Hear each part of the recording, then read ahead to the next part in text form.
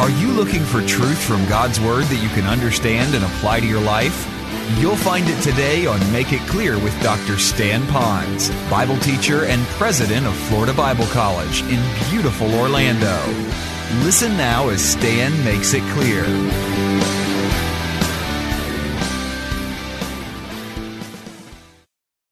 This morning's message, I trust, will impact all of you, whether you're a new Christian or an older Christian, because I think sometimes as the older we get in the Lord, as we grow up in the Lord, we tend to know how to speak the Christianese, and we learn how to go through those motions. And if we continue speaking Christianese and going through the motions, sooner or later we're going to hit the wall, and we'll end up with what is known as burnout. And it can happen to anybody at any time. I read a story a while back about a man who is... really didn't get out of bed in the morning when his alarm clock rang. His wife was already up making the coffee, and so she went in to see if he was up yet, and Bill wasn't up yet, so she said, "You know what, you got to get up, Bill." He says, "I don't want to get out of bed." "You got to get out of bed, Bill." "I don't want to get out of bed." "You got to get up and you got to go to work." The people don't like me where I work." "You got to go to work." "They don't pay me very well at work." "You got to go to work." "They don't say hi to me. They don't greet me. They don't do what I ask them to do at work. I don't want to go to work." And so she finally said, "Bill, you got to get up. It's Sunday and you got to preach."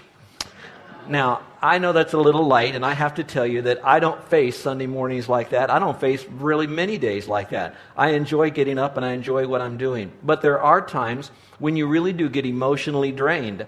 And if we don't deal with that properly, it can really become a catastrophe. And I got thinking over the last couple of weeks here at our church that we've had a lot that's happened. And those of you that are listening on the radio or maybe downloading this off our internet site, you might not know what we've been doing, but our people have been extremely busy. We've been doing a major work in our kitchen. We've had people come in from out of town, 22 people that were shuttling around the island, taking them places, helping them to do what they needed to do, preparing for our very first No Fright Kids Night. Doing some great stuff going on. But you know, when you do that, at the same time, you're trying to maintain your job, your school, your kids, other extended family, and then really overload at church. It's not too unrealistic to think that for some Christians, they begin to place aside some of the things that they think they can get by on, which would be, well, I'll read my Bible a little bit later. I'll spend a little bit more time in prayer once this is all over. But I'm finding the longer I live on this island and the more I serve here at this church, there are so many good things that they often eat up the times that keep me away from really doing the great things. And the longer I get into that mode, the sooner I'm going to hit the wall and begin to experience what we might call a 90s term, which is burnout. And we begin to quit. But you also look, not only people here in our church, but think about the people on the island. The incredible amount of problems going on in our education system, financially, the people that are working for the state government, the federal government, all that we've got going on. I know that they are working harder and harder and harder and trying to keep up, and yet at the same time, it's really taking a toll on them emotionally, certainly physically, and always spiritually. Even for those who don't know Christ as Savior, they don't have time to look at God. In fact, worse, Satan gets them to blame God for all of that, to use that as an excuse not to seek God. And for Christians, sometimes they blame God too, or just say, "I just don't care," and they walk away from it. And I don't want you to be like that. I have here in the pulpit a light bulb. Now, this little light bulb here is a great light bulb, especially when it's dark, and when I plug it in and I turn it on, and the light comes on. But a burned out light bulb really does very little value.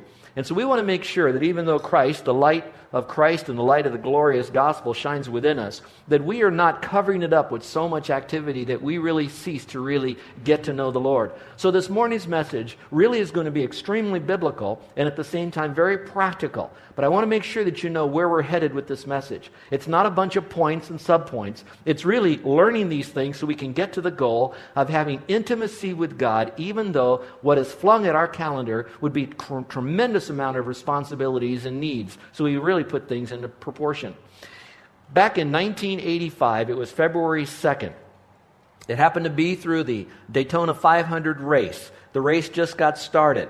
A $250,000 car driven by Donnie Allison took off. It only got 3 laps. No, it didn't crash. What happened? It sputtered and it pulled over into the infield. And with all the amount of time they took preparing the driver, preparing the car, preparing the strategy, they literally forgot to prepare it by putting fuel in the car, and it ran out of gas. Well, we chuckle at that. It sure cost a tremendous amount of consequence to them. But I have to tell you that sometimes we can do a lot of preparation in our world, but if we're not careful, we too can run out of fuel if we don't fuel ourselves up. And so today what I'd like to speak on is really when we feel like quitting, what does the Bible have to say? Because I think if reality is the case, and I could have honesty from you, and I asked how many of you felt like quitting, anything for that matter, we'd all raise our hand at one time or another.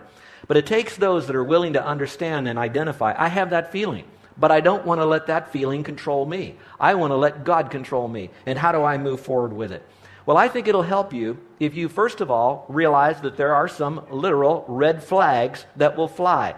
And God allows those as little promptings to us to let us know if we're beginning to run on empty.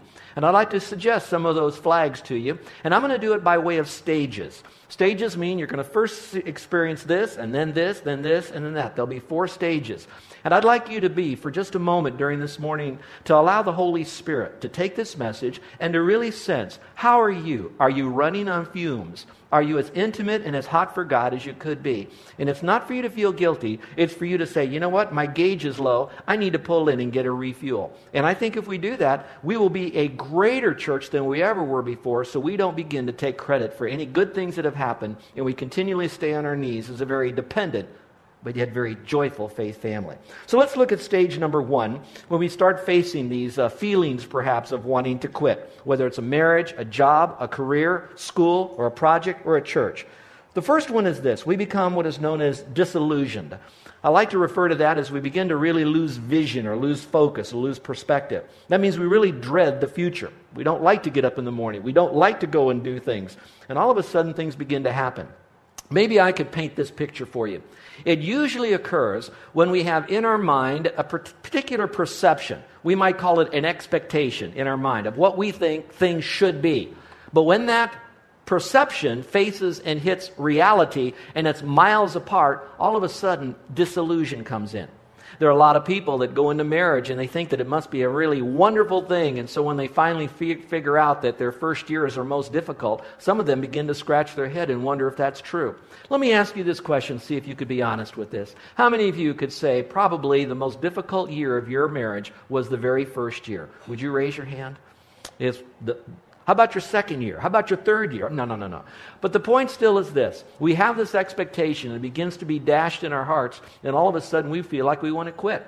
You know, being in Christian leadership and ministry for a long time, often when we are teaching the guys and the gals that are going into ministry, sometimes they think as soon as they become on church staff, everything is going to go great. Wouldn't it be great just to be paid full time to work in ministry? Only to find that it's not like Disneyland. In fact, it's probably the central place where Satan wants to work to confuse and to discourage those that are working. And it takes mature Christians to step up and to realize that this is a place where God wants us to serve, and there still is joy in it. So wherever you are, you need to be careful not to have unrealistic expectations so that when reality hits it, you become disillusioned and you begin to think, I want to quit this marriage, this job, this relationship, this church, or this project. We need to be careful of that. Here's stage number 2. That is, we become discouraged. After we're disillusioned and we start scratching our head, now discouragement sets in. And we call that, we begin to lose heart. We lose heart. There's a significant decrease in motivation. Now, there's always going to be the ebb and flows. You know, some days we're real excited about doing the project, other days not so much. But I'm talking about one of those where that leak is almost out, where you can't even get yourself moving again. So your motivation is pretty low. It really kind of dwindles in trying to complete the task, and you don't really want to get it done. The Bible would call it, you are disheartened. Some of you have heard Carol speak about her sister named Susan. Her sister lived to be 33 and then succumbed to cancer. It was a very tough time. We really loved Susan as a family, and Susan really loved us. Shortly before she died, she called Carol to her bedside, and as they were talking over, knowing that this was going to be probably the end within this year, Susan mentioned to Carol that she wanted to give Carol some of her significant things that would fit Carol and be Carol and kind of had Carol's name on it. And you know what I mean if you've gone through that. Well, Carol was very grateful for that, but she never went over to pick that up. And people would often say, why don't you get this? And why don't you pick that up? And Carol said, many times I really wanted to do that, but I just didn't have the heart to do that. there was a significant thing that hit. It wasn't she was going through burnout. It was just a disheartenment during a situation. She had the skill to go get it. Sure. She had the right to go get it. She was the sister, and it was given to her. But she didn't have the heart to do that. And maybe some of you have reached to a point of disillusionment, and that disillusionment didn't really come back into focus. You couldn't refocus that the way you wanted to. And now you're suffering with perhaps a degree of discouragement. You're not much different than some of the children of Israel. If you recall, they got into the promised land, and they thought how great this was. And then they really enjoyed their most magnanimous victory over Jericho, and they were celebrating that. And yet there was one man, a little bit with his family, who disobeyed God and took a luxury item and some gold and hid it in his tent. And then they went marching towards another city to conquer that city. And when they got there, they lost horribly, so much so that the men just fell down and they were weakened. Even Joshua laid prostrate on the ground, crying unto God. They were disheartened. In fact, Scripture says this, the hearts of the people melted and became as water. Now, I don't know everyone here, and I don't know all that you're going through, but I also know people in human nature enough that some of you might be at a point right now that you are shutting down. You feel like your heart is broken. You feel like you're like water right now. You looked and you tried to resolve whatever block that's in your way, and it's not working, and you don't know. Should I stay on island? Should I not stay on island? Should I stay in this marriage, or shouldn't I stay in this marriage? Should I stay in this relationship or not? I hate my job, but I can't get out of my job to get another one because there's not enough work around here. I don't know what I should do about a faith family, and you're really struggling with this. Nobody loves you nor understands you more than the Lord. And this message has been designed by God for you to know that it starts with disillusionment. So maybe we need to begin to bring it back into focus. The other could be that your heart is broken and you feel like you just want to quit. Often we quit with our actions after we've already quit in our heart. So look what Proverbs has to say. It says, for as he thinks in his heart, so is he. So maybe what we need to do is look into your heart, look into your mind. Thinking and heart is mind and heart matching each other and making sure that you're allowing the fullness of God to take over and to control you. Don't quit too soon. Don't give up. I read another story about a woman who went to this beautiful concert hall to experience this beautiful concert. And of course, she got all dolled up to go, and she put on her favorite diamond pendant. And when she headed out into the concert hall, she enjoyed it. When she got home, and as she was beginning to change into some casual clothes, she noticed that her diamond pendant was gone. So immediately she called the concert hall, and there was someone that was kind enough to say, ma'am, I'll go look. Where were you seated? She gave the seat number, the row number, where it was, where she went during the time she was there, all over the facility. And so he says, if you'll just wait a moment, I'll go look for it. He looked for it, but he was gone about 5 or 10 minutes. He did find it, by the way, that diamond pendant. Came back to the telephone. When he picked it up, she had hung up, left no name, no phone number, and she never got her diamond pendant back again. Here is a woman who is probably thinking about the nostalgia and maybe how much that diamond pendant meant to her. But then she gave up because she was disheartened, thinking, that guy was just playing me. He said he'd go look, and he left me hanging here. And then with that ugly feeling, maybe the emotions of that loss, she walked away too soon. And let me encourage you. Maybe right now you've been disillusioned and you're a little discouraged. Really think carefully. Don't make your decision by the flesh and being down. When we were in Bible college, we learned a tremendous lesson that we need to apply every day. Don't doubt God in darkness, what He's given you in the light. And let me encourage you with that. Well, now it moves from the discouragement stage to what we might call the discontented stage. This is now where all joy is lost. You've lost your joy. You become restless and complaining. Now, again, that can happen to anyone. I don't want you to think that demon bug will not bite you. It can bite anyone. We become disillusioned. We become discouraged. And now we're to the point of total discontentment. And you know what discontentment is. It's the opposite of being fully at peace and stable and content, a rest that we lose. We don't have that. So the joy is gone. And please, listen very carefully. Discontentment and joy never reside together in the same heart, mind, and spirit. So if you think that you have joy when you're still marshaling discontentment, it's possible that you are manufacturing some self-proclaimed joy, but not the true fullness of joy. Because joy comes knowing that God is in control of everything we can control, and whatever He does is right, good, and it's out of an unconditional love for me. Once we have that, then our contentment ceases because we are now fully content in the Lord. And thus, joy and contentment can reside together. A great verse is found in 1 Timothy chapter 6, verse 6. It says, "But godliness with contentment is great gain." And I think that's a very important verse that we might want to keep in our mind. So it begins with unsettledness and restlessness, and then we become irritated. And when we become irritated with things, if you're anything like me, we try to move away from that irritation. How many of you perhaps had maybe an ingrown toenail or something, and it hurts so much so you wear your shoes, but you can't wait to get your shoes off to put your slippers on because the slippers in, there's no that irritation. You've moved your foot away from what's irritating it. You've got the time when you've got a splinter in your finger, and you want to remove that splinter, or at least you want to not knock it. I don't know why it is, whenever I get a splinter, I always hit my finger where the splinter is. And that's not the case. We hit it all the time, but we don't know it till the splinter's there, and that's what shows it to us. And so we want to move away from it. Well, some of you had a disillusionment about marriage or your job or a relationship or some other thing you're going through, and you became discouraged. Now you're so discontent, and you can't handle that any longer. So now you begin to say, how can I remove myself from the circumstances that's causing me to have all of these negative, down, anti-type God feelings? And so some people think, well, the best way to do it is get out of the marriage, get out of the relationship, leave home. It could mean quit the church, quit my job, move away.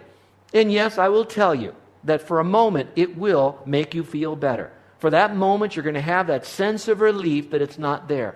But I will tell you, if that problem is not fully resolved in our spirit before the Lord, very quickly, it's like a weed we cut the top off, it'll come back again with a lot more fruit because you're merely taking that weed, that problem with you wherever you go. It hasn't been nipped in the bud. So we have to deal with that sense of discontentment. And I'd like to suggest what that discontentment eventually will cause us. Look at 3 of them here. I just would like to give this to you. First of all, discontentment really disrespects God's will.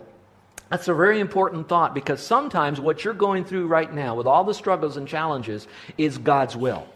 Perhaps for some of you, you have overloaded your calendar, you've overloaded your life, and you're now suffering some of the pain for that. And it is God's will for you to be able to feel that maybe you are in the heat right now. And God says, here's what you need to do biblically to turn the heat down. And by doing that, you'll be partnering with the Lord and developing some intimacy with Him. So we still look back at this again, and it could be bringing us out of God's will, and we don't want to do that. Now, sometimes when we quit the first time, it's easier then to quit the second time. We quit the team the first time. Well, that was pretty bad, but we made it through it, so now we have more problems. We quit another team, and then another team. We quit one marriage. We quit the second marriage. Do you know what statistics will tell you? That the first marriages are divorcing at approximately 50%. 50-50 marriages end in divorce. Do you know that that statistic escalates in the second marriage with divorces, which there are far more divorces than that? Now let me just kind of reframe this for you. There are times that you do need to quit. It's not everything we join that we're going to be a part of it.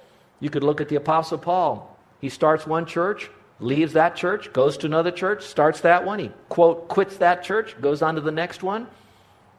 I want you to know he could be looked on as a quitter, but he wasn't. Every church he went to, he was fulfilling God's calling in his life, and he stayed with them in some love-touch way.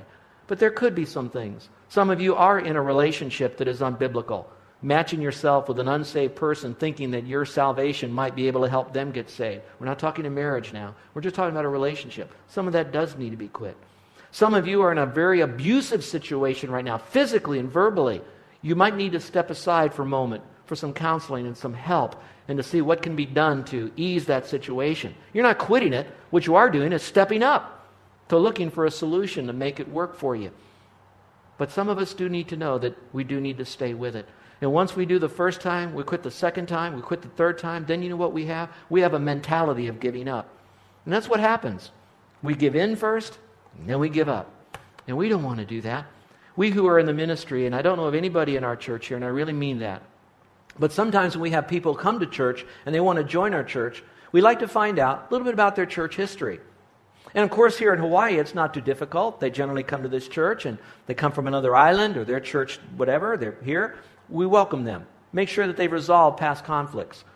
But occasionally we got one person that goes to one church for 1 or 2 years and he doesn't like that. They go to another church 1 or 2 years. They don't like that pastor. They go to another church. They don't like that person. They don't like this. And pretty soon we find out that they're doing the new dance, the church hop. and they go from one church to the next church. And so I'm just wondering, sure, we'll welcome into our fellowship, but I've been around the barn a little bit now. The likelihood of them staying here probably won't be easy as well, that they probably won't stay long. So we want to be careful of that and make sure, is this really going to be what God wants us to do? So, is it in God's will? Bottom line is this.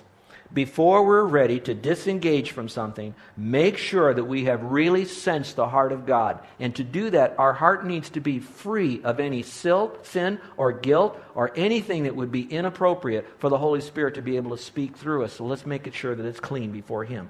Number 2, discontentment disregards the consequences. This is very important for moms and dads that are helping their kids learn to buck up and stay with something. And that would be that sometimes when you do quit, there are tremendous consequences that happen afterwards. I think some of you might realize that there may be that. And maybe I could speak to this. There are some people that just don't like their boss, they don't like their employees, they don't like the system, so they quit before they ever get another job. And now they're out in life struggling tremendously. Now they're very much hurting to know, what am I going to do with the job? The embarrassment with it, the question with it, the fear of how they're going to pay bills, what it's going to cost their family to come back into the family again. These things do happen. Now again, I can't speak to every illustration, and there are times that you do have to quit. But do remember that every time we quit, are we stepping away from God's will? And secondly, have we really fully grasped what could be the long-term consequences? Focus on the Family a number of years ago did a study on families that were married, that had children, of course, and moms and dads split up. I'm not talking about the physical abusive, the sexually abusive stuff. I'm just talking about dad didn't like mama any longer. He liked his sexy secretary or something. Or mama didn't like the responsibilities, so she left dad and the kids and did her own thing. Is it okay for that? Well, it's better for us to separate than to stay together because we want to show our kids we'll be happier apart than we are together. Statistics said that the overwhelming majority of kids that remained in a home where mom and dad struggled but stayed together, they were healthier emotionally and socially than they were when mom and dad split up. So what do? Well, that's where you might need some help. That's where you need to go to a mature, solid Christian person of the same sex who knows God's Word and will be able to sit down with you and to help you go through that. And not just say, buck up, bite the bullet, and then the other people go back to their happy home life. You need someone who will wrap their verbal arms around you and give you that encouragement and help the two of you. And I believe there are people in this church that will. There are consequences. And then number 3, discontentment also distorts life. What happens when you get so discontent, because it is unbiblical, in fact it is disobedience, and knowing that you're discontent and refusing to deal with it properly to get over it, that now swims in the sea with a shark full of rebellion. And when you have that going on, you really got a problem, because now what happens is that you have a distorted view of life. Little story told about the pastor who knocked on the door and a little girl came up and she happened to have one of those little cellophane. You ever see those see-through cellophanes that are colored? And she had the see-through cellophane and put the cellophane up to her eyes and was looking and says, "Oh, look at that! The pastor, he's pink. Oh, look at that, the walls are all pink. Look at the sky is pink." The pastor's not pink. The walls aren't pink. The sky's not pink. What was pink, everyone? The cellophane. And what happens when we get so, in a sense, just discontent, we have such a false view of what life is all about. So all of a sudden it's he stinks, she stinks, they stinks, life stinks, and even God stinks. When the real problem is none of those. It's a distorted view in our mind. And so we got to deal with that when we want to quit. What does the Bible have to say? Well, we got one more stage, and that's when we become disassociated. This is where we become disassociated from the benefits now of staying with the program and doing what God wants us to do, to follow through with what He has for us. In fact, Scripture says in Galatians 6:9, which was our primary text, it says, "And let us not be weary in well-doing." And it says, "For in due season we shall reap." I love that. "If we quit not, if we faint not, if we burn out not, and we shall reap if we faint not." There are people, and it's true, that they say, "I don't want to go to work in the morning." There are people that say, "I don't want to go home at night." There are people that say, "I don't want to go to school." Others say, "I don't want to go to church." When you have these kinds of attitudes within you, pretty soon it really begins to drag you down to the point where that God could have before you tremendous amount of rewards. But because we've given up, we've missed out on those rewards. A very similar illustration is one I've shared here before. You're listening to Make It Clear with the teaching of Dr. Stan Ponz, founder of Make It Clear Ministries and president of Florida Bible College in beautiful Orlando, Florida. Make It Clear is dedicated to taking the Word of God with clarity into every person's world. It is the support of listeners like you who make the ministry of Make It Clear possible. You can provide your tax-deductible gift to Make It Clear online by going to makeitclear.org. Or you can mail your gift to Make It Clear, P.O. Box 607901, Orlando, Florida, 32860. Thank you for helping us make it clear. If you would like to have Dr. Ponz speak at your church or event, please send us an email at tellmemore@makeitclear.org. Thank you, and remember to make it clear.